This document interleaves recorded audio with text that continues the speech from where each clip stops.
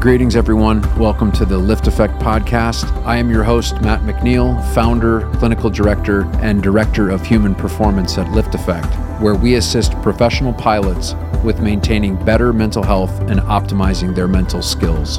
The goal of this podcast is simple: to help pilots and other high liability professionals and disciplines come out of the shadows to discover how we can live better lives personally and professionally. Join us each episode as we discuss various topics ranging from mental health, mental skills and performance, to business, entrepreneurship, and a few other surprises along the way.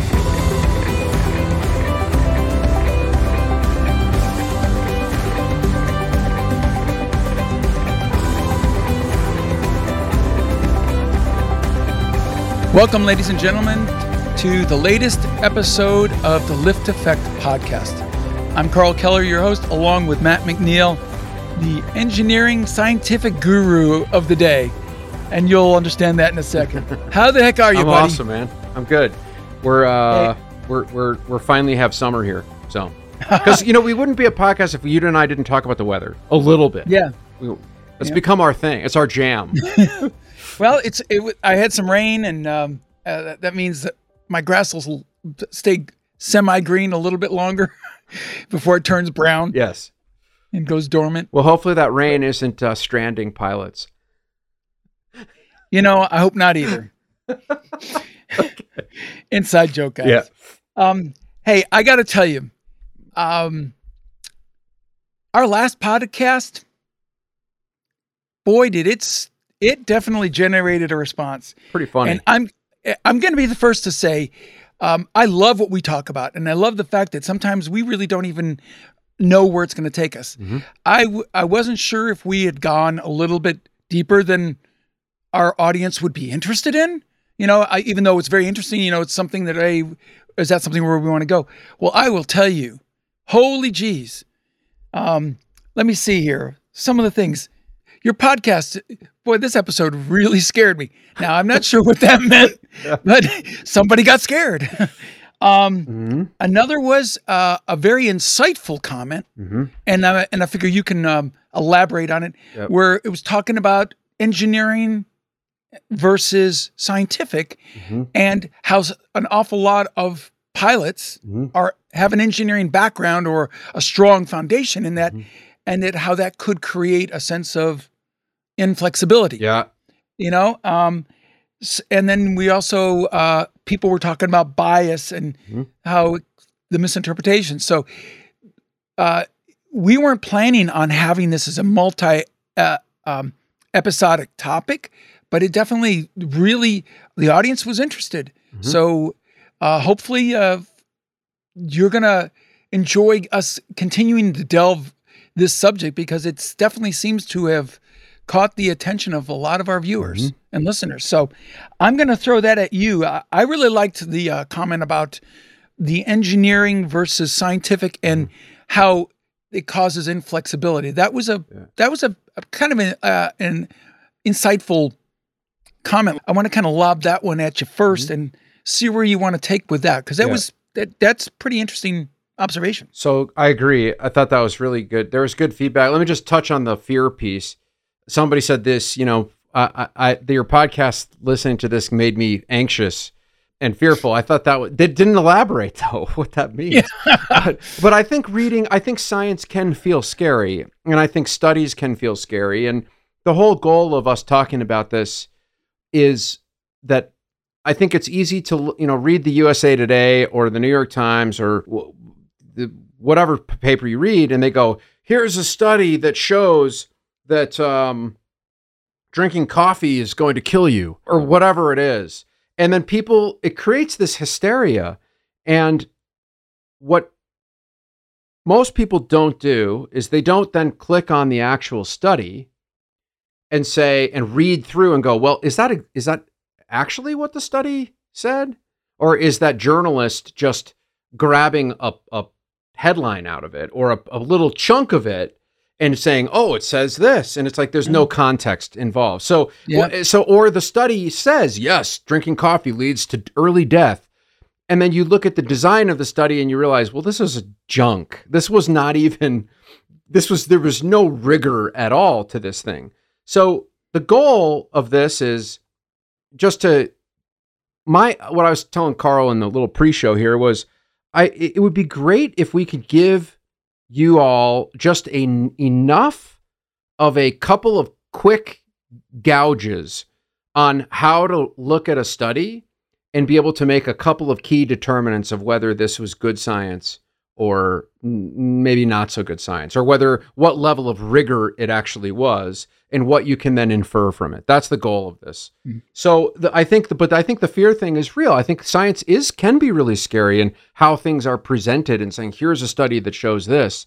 And then it creates, everybody's, oh my God, this is, it's the end of the world. And it's like, well, hold on though. Maybe that's not exactly true. Well, look at all the different studies that come out. Oh, too much coffee will kill you or cause cancer. Oh, right. No, coffee's good for you. Eggs are bad. Eggs are good. And it's like, holy geez, how can all these studies be wrong and right at the same time? Right. And like you say, it's going to that next level and looking at it. Yeah. Because figures lie and liars figure. That's right. So to speak. Yeah, that's right. That's right.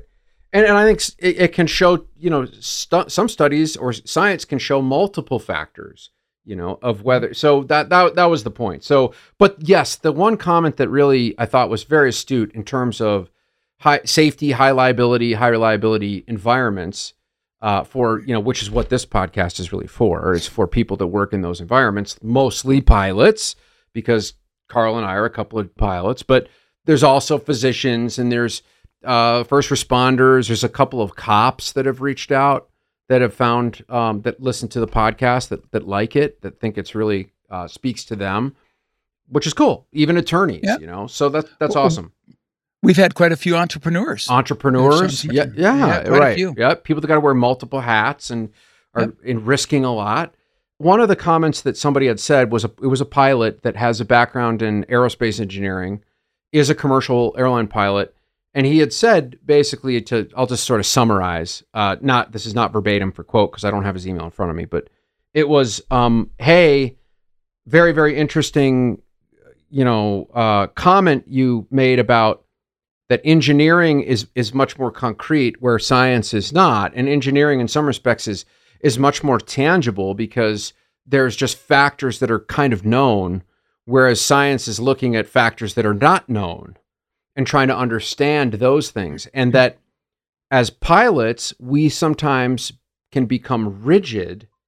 And part of it is just because we have SOP and we have regulations that it's, you can't even do a checklist out of sequence, and there's a reason for that. There's a good reason why we do it that way, but it can lead to rigidity and in some respects, and that kind of mindset of the pilot sometimes becomes not helpful.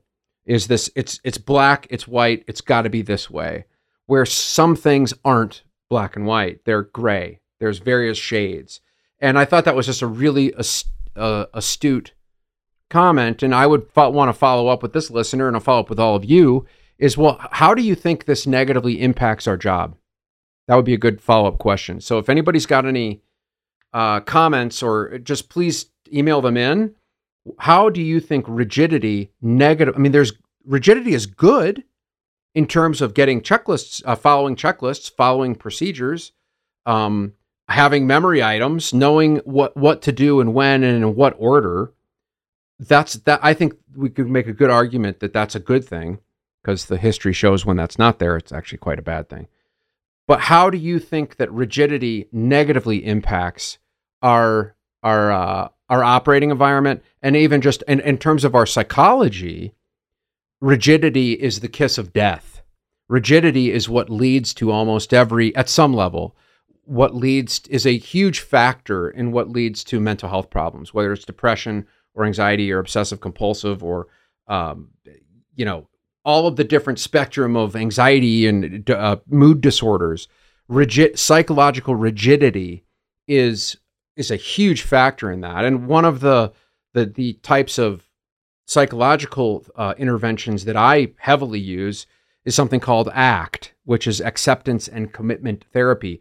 I love it because it's flexible. It can be used in a clinical setting. It can be used in a coaching setting. It can be used in an executive coaching setting, in a life coaching setting, in athletics. It's this really flexible model. But one of the things that it gets at is the foundation of ACT is psychological flexibility. How do we build more psychological flexibility so that we can navigate the complications of being alive? I think that was a really great comment, and I'm posing a question to our audience. Well, what are your thoughts on that? How do you think that this leads to problems as for pilots? I can tell you in our personal life how it leads to problems, but I'm even more interested in our operating environment. How does rigidity become problematic? So that's, without getting into that, because I want to see what comes back. I want to get the feedback on that so we can answer the right questions around that, or at least attempt to. But if we can, let's go back into studies for a moment. And I think one thing had come up, I had even mentioned it, I think, before, but maybe we could delve into bias. Can we do that? Is that a good place to start? Should we do bias? Yeah. So the way I think of bias is there's two kinds of, there's multiple types of bias, but there's two categories. What is some scientific bias? And especially in terms of scientific studies, what are the biases? When you're looking at a study, is it biased or not? And secondly is, what are just our personal biases? So before we get into science, let's just get into personal biases just for a second. We'll touch on that. So let's define what bias is. But bias is, I think the simplest way to define bias would be an error. A bias is an error or a veering off from truth. And that can occur at any point and at any process. It can occur in a research process. It can occur in our thinking. It can occur in how we're interpreting our perception of things. And so from a personal point of view, there's some main biases. I'm going to cover 7, I think. I think there's 7 biases that I just can remember off the top of my head. And we can look these up. If we want to get deep into it, Carl, just say, let's go deeper, and then I'll pull up some stuff on this. But the first one is, I think of confirmation bias. So confirmation bias is our tendency to seek out, to interpret, to try to remember information in a way that just confirms our beliefs, which we all do all the time, right? I know I'm right. So I'm going to look for evidence to support my position or my let's go a little scientific, my hypotheses, and disregard, or I'm going to downplay any sort of contradictory evidence that does not support my position. I need to be validated. Got to be validated. Yep. I know I'm right. I'm going to look for anything that supports my position. And I refute anything that doesn't. I ignore it out of hand. Yes. So an example would be, I remember, and I'll skip this, not to get political, but big thing I saw at Lift Effect with pilots during COVID was masks are stupid, masks are great. Vaccines are bad, vaccines are great. And then what everybody would do is and I was just like, look, I'm not here to, I can just tell you the science that I know, but you've all got to make your decisions how you want to, whatever. You got to do what you got to do. But what they would do is they would send me all these clippings that supports their position. And it was like, okay, well, this is what this paper said, and this paper said, and this paper said, and this paper said. None of it was scientific, right? On both sides that they would send me. But it would only support their position. It was only looking at people that supported their position. They would never send me a contradictory clipping, right? So that is an example of confirmation bias. So we tend to ignore information that challenges us. Second kind of bias is availability bias. This bias happens when people are relying heavily on information that's just readily available to them, or that comes easily to mind when you're making judgments or decisions on something. And it can lead people to overestimate the importance or likelihood of events or situations or whatever it is that they're delving into that are just more memorable or more salient, even if they don't represent any sort of significance, statistical significance. So that's availability bias. Would you put experiences in that Yeah. category where that's all I know? I know that and it works. So that must be the, like that's a way to do it. Yep. That certainly can lead into availability bias, or what is just most, and then you get into like readiness, exercise effect, primacy, intensity, recency, like how we learn stuff. So availability bias is absolutely part of that. Then you have anchoring bias. Anchoring is this tendency to like rely on the first piece of information that's encountered. It's like, think about like you're dropping the anchor. And this initial anchor, again, back to the laws of learning, how we learn, this initial piece of information can then just influence all your subsequent assessments, even if it's arbitrary or if it's totally irrelevant to the decision that's at hand. People might insufficiently just like adjust away from the initial anchor, which then leads to biased judgment. So that's anchoring bias. Overconfidence bias, so I think that's 1, 2, 3, 4. Overconfidence bias is this tendency to overestimate our own abilities, our own knowledge, our own judgments. Could this be a problem with pilots? Never. I'm a pilot. Never.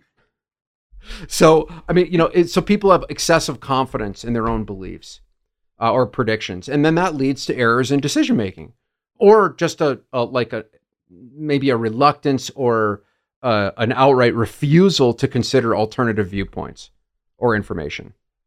So that's overconfidence. Then you have confirmation bias. It's this: we just seek out or interpret information in a way that confirms one's, their pre-existing beliefs or hypotheses. Got that one. Yep. Then you have hindsight bias. Hindsight bias is we perceive past events as more predictable or obvious than they were at the time. And so after you learn about some kind of outcome, people might like exaggerate their ability to have predicted accurately. And then there's one more. Oh, what is the last one? Stereotyping. Stereotyping. We've hit 5 because you did confirmation twice. No, I did confirmation. You're right. I did. I'm sorry. So 5. So then stereotyping is the last kind of, I'm thinking interpersonal bias. Actually, there's one more I just thought of. Yeah. So stereotyping is when people rely on preconceived stereotypes or generalizations. We could talk about what stereotypes are, but it's usually about a particular group or category of people when making judgments or assumptions about people within that group. And the problem with stereotypes is they lead to unfair judgments. They can lead to prejudices and outright they can lead to discrimination. And so that's and then the last one is the halo effect, which is the tendency to generalize a, I guess, favorable or unfavorable impression of a person or group based on one positive or one negative trait or characteristic. So you have a bad interaction with a flight attendant. All flight attendants are bad, or a bad interaction with a pilot, and all pilots are bad, or so on and so forth. So that's the halo effect. The one, how I would equate that is that often it's not that the message is bad, it's just that you shoot the message because of the messenger. Right. So somebody or something may be very valid, but because of a bad experience or an excessively good one, you're now giving more credence or no credence to something that should have been right more so because of that. I mean, and here's another way to think about it too, is that like if people are physically attractive, then a lot of people, there's a halo effect. So you assume that they're intelligent, or that they're kind, or that they're giving, or because you want them to be. Right. So my ex brother-in-law, he's black. He's got dreads, he's a big guy, tattoos, ripped, but he's from England, and so he'd get pulled over by the cops, which he'd come out and visit, he'd always get pulled over. So I don't care whether you say it's biased or not, but get pulled over and he looks like, he's kind of scary dude. But then he would open his mouth and this very proper British would come out, and you would see like the level of tension would just drop. Oh, he sounds really smart. It's just educated. It's educated. educated, which, Articulate. articulate, because he's got a British accent, right? So, I mean, so that look, that's the reason why people on the news are typically very good looking, and they've got because it instills confidence and trust, and it's trustworthy, right? I mean, but that's a halo effect. So here's what I want you to do. This is for those of you that waste your time on Facebook.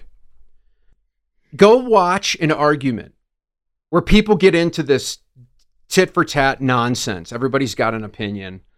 And it's so funny because every single comment, nearly every single comment that somebody puts on there is confirmation bias, is anchoring bias, is availability bias, is stereotyping, is hindsight, it has a halo effect. And you can just sit there and be like, okay, so that statement that you said, that's biased with this. Okay, and that actually is biased with it. I mean, it's just like, it just shows you the absurdity of these like banters back and forth where everybody's an expert. Okay, so that is the types of personal, and I'll say this, we all have some of this at times. We do. And when you become really mindful, so I'm thinking like, let's think about science now. We're trying to kind of veer into, what does this have to do with science? Science is about the exploration and openness of being wrong. That's what science is. Science is not about being right. Science is about being wrong. And if you're not willing to look at biases, you're not going to get very far in terms of experimentation. You're not going to be open. If you're not allowing yourself to be wrong and monitoring where you're being wrong, where your bias is coming in, you're not going to, there's very little evolution that's going to come out of that. And so I think it's okay to have your biases and be aware of them. And it doesn't, nobody's perfect. These things are here because this is human behavior, and there's all sorts of influences that happen and reasons why we become biased. And it's not about saying I'm never biased, just being aware of when you are. You're like, you know what? I think I'm getting into a bit of hindsight here, or I think I've got a halo effect here on this, or I'm stereotyping a little bit. And when you become aware of that, it allows you to sort of like let that go and discover maybe something new.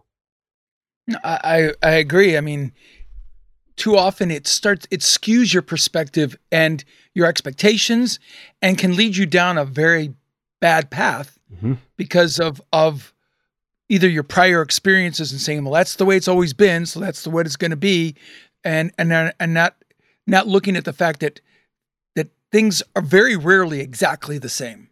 There are changes, and to be aware of it, and things do evolve.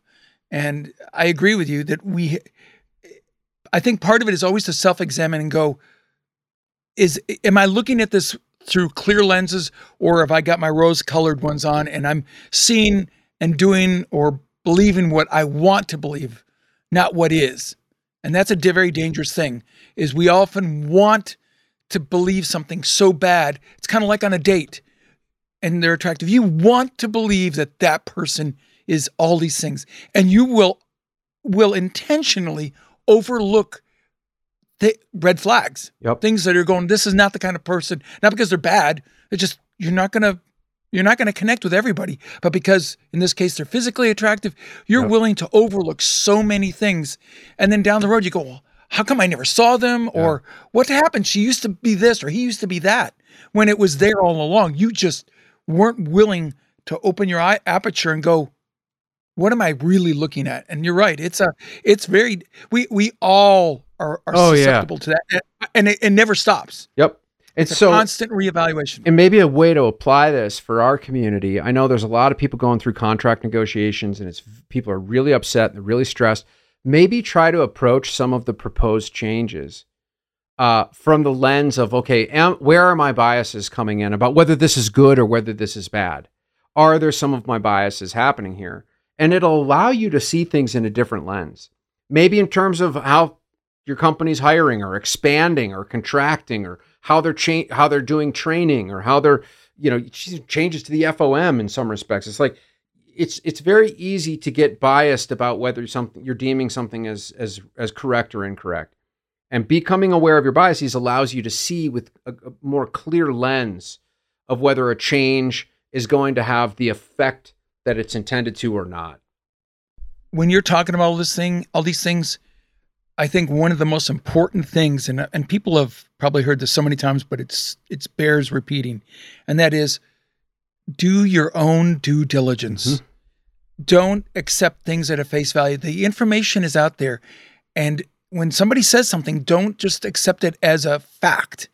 If do your own research, because just because somebody said it doesn't make it true. Like just because it's on the internet or in Wikipedia doesn't make it true. Right. Do your own due diligence so that the decisions and the beliefs you come with are yours, not someone else's that you've just inherit or accepted. Yep, I totally agree, 100%. Okay. So let's get into science now. What are the biases when you're looking at a scientific study or you're reading about something that was science? I'm using air quotes here. What are biases that can happen in there? And again, it's just a bias is an error that and it usually happens not only in our interpretation, but it can happen even in the research process that can affect validity and reliability of a study's findings. And so maybe we should clarify validity and reliability. Should we do that? Sure. I think that's probably good. So they're different. So you hear people say, well, there's reliability, there's validity.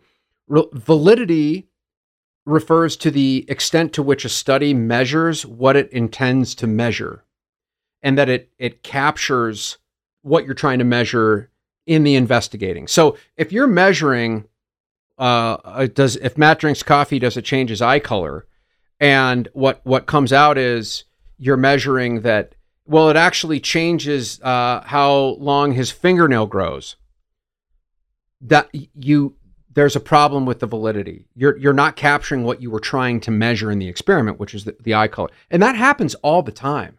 And some of that is there's good, like, oh, hey, that's a good new experiment like that's a happy accident. Let's maybe there's something interesting here. But that original hypothesis it's the null is supported. It did not capture what you were looking at. So that's what sometimes unintended breakthroughs that you weren't expecting, but it wasn't like you said, the initial intent of that experiment or study. That's right. It's so high validity means there's credible, you can trust the results, and that it accurately represents the intended research topic.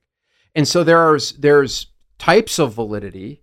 There's internal validity, which looks at the degree to which a study's findings can be attributed to the variables being studied, rather than like there's confounding factors. Sometimes we call those confounding variables or alternative explanations. There's external validity, which refers to how can you generalize this to the general population or to other populations. So you could have a little study of like there's 5 people with they drink coffee and it does show that there's a change in eye color, but let's say all those people were Italian American. Well, does that apply to Irish Americans or to African Americans or to Hispanic populations? That's what external validity is. How much does it apply to other populations? There's construct validity, which examines whether the measurements or do they represent the theoretical constructs being investigated. So there's so much to go into there. And then there's content validity, yada yada yada. Okay, so that's validity. What's reliability? Reliability is the consistency, the stability, the repeatability of the research findings, which is why good studies you repeat them. And they're not one study could be like, okay, it showed this, there was, good alpha power, good statistical significance, but you want to be able to do the study again and again. And good researchers, yeah, it's been shown to have scientific reliability. They did 100 studies where they repeated it and it came out with the same conclusions. If you do one study and then you do another one and it shows the total opposite, okay, well, you might have good validity, but the reliability is not as good. So it's got to be reliable. It's the credibility and trustworthiness. And then there's types of reliability. There's test, retest. There's inter-rater reliability. There's internal consistency reliability. There's a bunch more. We won't dark out about that. So, okay. I do have one question, Yeah. though. Would there be such a thing as peer reliability?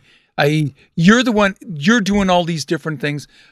The ability for someone else to replicate it doing those same things, would that be also a kind of reliability and validity? I think that there's, let's talk about, like, I think you're kind of getting at inter-rater reliability. Inter-rater I'm not reliability. sure. That's why I'm just wondering it's just because you do it, if no one else can replicate it, even if they're, So yeah, that's actually a really good question. I like that question. I've never thought of it like that. So when you have a study, you have people that rate and or observe the study. Now, obviously, these have to be, you want people that are trained in how to rate, and how to observe. You don't just grab a guy off the street and be like, hey, come on in and observe, right? I mean, he may not know how to observe correctly while keeping his biases under control and understanding the scientific process. But it's that type of reliability measures whether there's consistency between raters, there's consistency between observers. And it's assessed, there's a technique called Cronbach's alpha, which measures the correlation between different items in a scale, which is very important, very, very important that you have this. And this gets into the types of instruments that we use to interpret the statistics, or the study to create statistics. I think that would be the peer piece. And this is even why journals are they're journals that are peer-reviewed journals, meaning you take the best scientists in a field, not just from one institution, but many institutions, and then you have all of them read through and analyze, okay, is there good validity? Is this reliability? Is there good reliability? What's the strengths? What's the weakness of this? And then they kind of opine their interpretations of this. That would be, I think, the peer piece that you're referring to. But that's never really thought of thinking it like that. But that is professional peers. So right, that's what I was referring to. Yeah. So there's the types of biases when you're looking at a scientific study. Selection bias, and this happens when a selection of study participants is not represented of the target population, or there could be factors that are related to the outcome that's being studied. So, for example, if you have, what would be a selection bias? Well, to me, where you're kind of predetermined. To me, a predetermination would be, or where you're kind of setting yourself up as an example historically from the Nordic countries. You're going to have a higher preponderance of blue eyes and blonde hair, and if that's all you're selecting from, you're going to skew your results definitely compared if you grab them from another part of the world. Right. So you've kind of predetermined by narrowing your selection rather than doing a cross section. You're selecting a segment. Yeah. So, like, to me, that's what I think of. Yeah. Here's an example too. Like, let's say, and we're gonna have a guest that's coming. Our first podcast interview is coming up. I'm not gonna tell you who it is, but because you'll find out soon. Well, you know who it is, but he's a scientist, very well-known scientist in this area, and he's looking at pilots. Pilots in healthcare and this and that. And like, if you take a group of pilots and you're like, okay, let's look at how often they go to the doctor or not.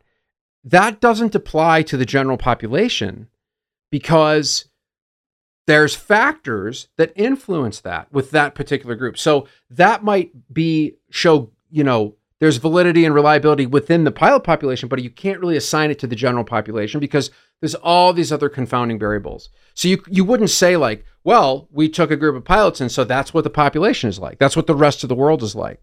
There is a selection bias if that's what you interpreted that as.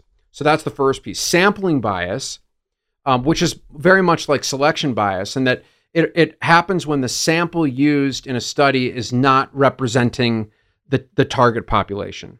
And so this can happen because of non-random sampling, or self-selection bias, where individuals choose to participate in a study. They differ systematically from those who don't. So sampling bias, you got to be very careful that when you're designing a study, that you're not, look, you can have those biases, but you have to acknowledge them in terms of the results. So you got to be careful with that.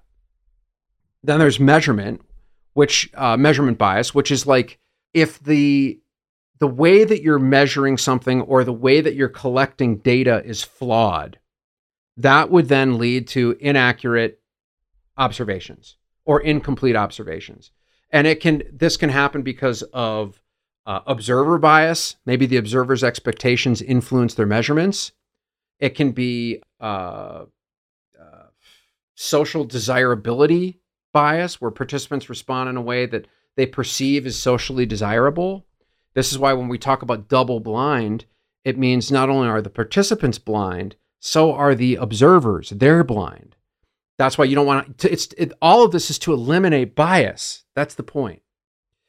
So that's measurement bias. And then there's reporting bias, which means that what you choose, it's cherry picking what you choose for. And I see, you're nodding your head, right? Because we see this all the time. And this is what journalists do, is they cherry pick stuff out of studies and they go, see, coffee's bad for you. And it was like, well, that may be one data point within the study, but you're misrepresenting actually what that says. Talk to me. Literally. Like you say, I said earlier, it's, figures lie and liars figure. Yeah. You are taking something out of context that says, see, that proves my point. Well, read the rest of the sentence, read the paragraph. That's right. And then you're going to realize in many cases, it says the exact opposite, when it puts all the context. So you're right. That is, to me, is one of the worst things, because people are selecting whatever it is that they feel like will prove their point, regardless of what the intent of the actual full wording in this case, or data, would lead you to believe. That's right. I'm just picking this one little piece to say, see, this causes cancer. Right. See, this is going to cause accidents. Right. And you can have a greater chance of having an airline accident, aircraft accident because of this. Well, look at the whole thing. Is that really what it's saying? Right. So yes. And sometimes people will say to me, man, like, well, I read these journals are so stupid. Why do they publish studies that showed no significance? Well, because researchers, if researchers are only likely to publish studies with positive or significant results, while studies with negative or non-significant findings go unpublished, that's a problem, right? So you don't want researchers cherry picking like, well, I mean, yep. And guess who does this? Who's the worst offenders of this? Pharmaceutical companies. They will only publish the studies that showed that where there was significance with the drug, but they didn't show you the 300 studies that showed that there was no significance or it was no better than placebo, which just drives me crazy. But that's, yep. when the, who's funding the study? When the company that's doing the study is also funding the study, that's a big problem, which is why universities, you get NIH grants and you get grants from different places where it's not the institution that's funding the study, it's some other party. So there's not this conflict of interest. So that's reporting bias. And then when you think about when you publish, there's publication bias, which is just like reporting bias. Refers to journals and researchers might be more inclined to publish studies with statistically significant findings, while studies that support the null or that are negative results, they just don't go unpublished, right? So that you don't report it, you don't publish it. And then confirmation bias, researchers, they have these expectations about the outcome, and then which leads to more selective interpretation or attention or reporting of results that align with their expectations. Funding, believe it or not, there's funding bias. So financial interests, again, look at pharmaceuticals, they're the easy target to blame. But even think about an aviation research. I mean, do you want Boeing doing the study? An Airbus? There's a risk that it's going to influence design and how it's collected and how it's analyzed and how they report the results. We all know what we're talking about here. This becomes a problem. And then there's time or period bias. This is the last one I'll do. Time bias. I have... Go ahead. No. Finish your. So time bias is, so like as things change, like societal norms, technology, maybe environmental conditions, over time, that might confound the relationship that's being investigated. And so that's what time bias is. And it's not one of the bigger ones you really need to be thinking about. But anyways, okay, I loaded you with a ton of stuff. If you're looking at studies, you want to look at time, you want to look at confirmation, funding bias, publication bias, selection bias, sampling bias, those kinds of things. You want to look out for those types of things. I want to throw one at you that just while you were talking, it came to my mind, and it may be included somewhere else. But I've always thought of science in large part being the process of elimination. Like you say, all the things that don't work. Ultimately, I've always said, once you've eliminated everything that doesn't work or isn't, what's left must be what is. Right. But one of the things that I would call is elimination bias. You remove something because, that won't work. So you've automatically removed without even testing to find out whether it could actually be validated. You've automatically assumed because they won't. It's not that. Boom. So I've always felt like be careful what you eliminate and make sure. Big time. So that's why I say I don't know if elimination bias fits anywhere else, but I think that can be a very dangerous one, and it happens in real world with us every day with the best place, and that's relationships. Yes. Yes. So I just thought I'd throw that out there. You got to be careful, and that's a really good point. We can even, I want to do this like a 5-part series now. But there's errors. I mean, errors in science is really can be there are better errors to have than not good. I mean, what you don't want is an error that says, and this can think about it like if you're testing a drug, like a chemotherapy drug or a drug to save somebody's life, and you say, you know what? The drug has no effect when the drug actually does. That is a very dangerous type of error. And some people think it's more dangerous to say the drug works when it actually doesn't. I think in terms of what we're talking about, we could talk about aviation safety, but I think it's just as dangerous, if not more dangerous, to say there is no significance when there actually is. So these types of errors, and we could get into that at some point. So errors are dangerous. Now, look, the point of this is not for you to go, every science study is BS, because there's all of these types of issues that could happen. A good scientific experiment accounts for all of these types of biases, all of these types of errors, and designs it around, has a correct experimental design to eliminate those types of issues. So don't think, oh my God, everything is BS. No. Good science. So the topic was, what is good science? Good science knows this stuff, knows this and builds a design and selects and creates all of it, all of the metrics and factors around the study to eliminate these types of issues. So don't be paranoid. Even though they are out to get you. They're going to get you. Well, I think we've come to the end of this part of this definitely very in-depth question that we started with on our last podcast. Before I finish it up, what's the takeaway for today? I think I just said it. Good science is going to allow you to feel that this has been accounted for and that they've looked at this. And that's why I think going with, where it's funded and who are the researchers and what is their level of training matter. This stuff really does matter in terms of knowing how to design a study, and you can see the complexities of it. So don't be paranoid. Just make sure it's reputable and that it's coming from a fairly neutral place. And you could say, oh, it's all fixed and it's all rigged, but then I can't help you with that. But I think that's the point, is good science has this type of rigor built into it. That's it. Well, we've come to that time of the episode on Everyone where we ask you to please let everybody know about us. There are so many other things that compete for people's time, and we appreciate the fact that you're willing to spend about 45 minutes of your time listening to us. Please leave reviews, send more comments. As you can see, we take the comments very seriously. We want to expand our audience, so thumbs up, review us, rate us, get the word out. We really appreciate it. All comments go to podcast@lifteffect.com. We appreciate you. You're the reason we're here. Until next time, have a great day and a great rest of your week.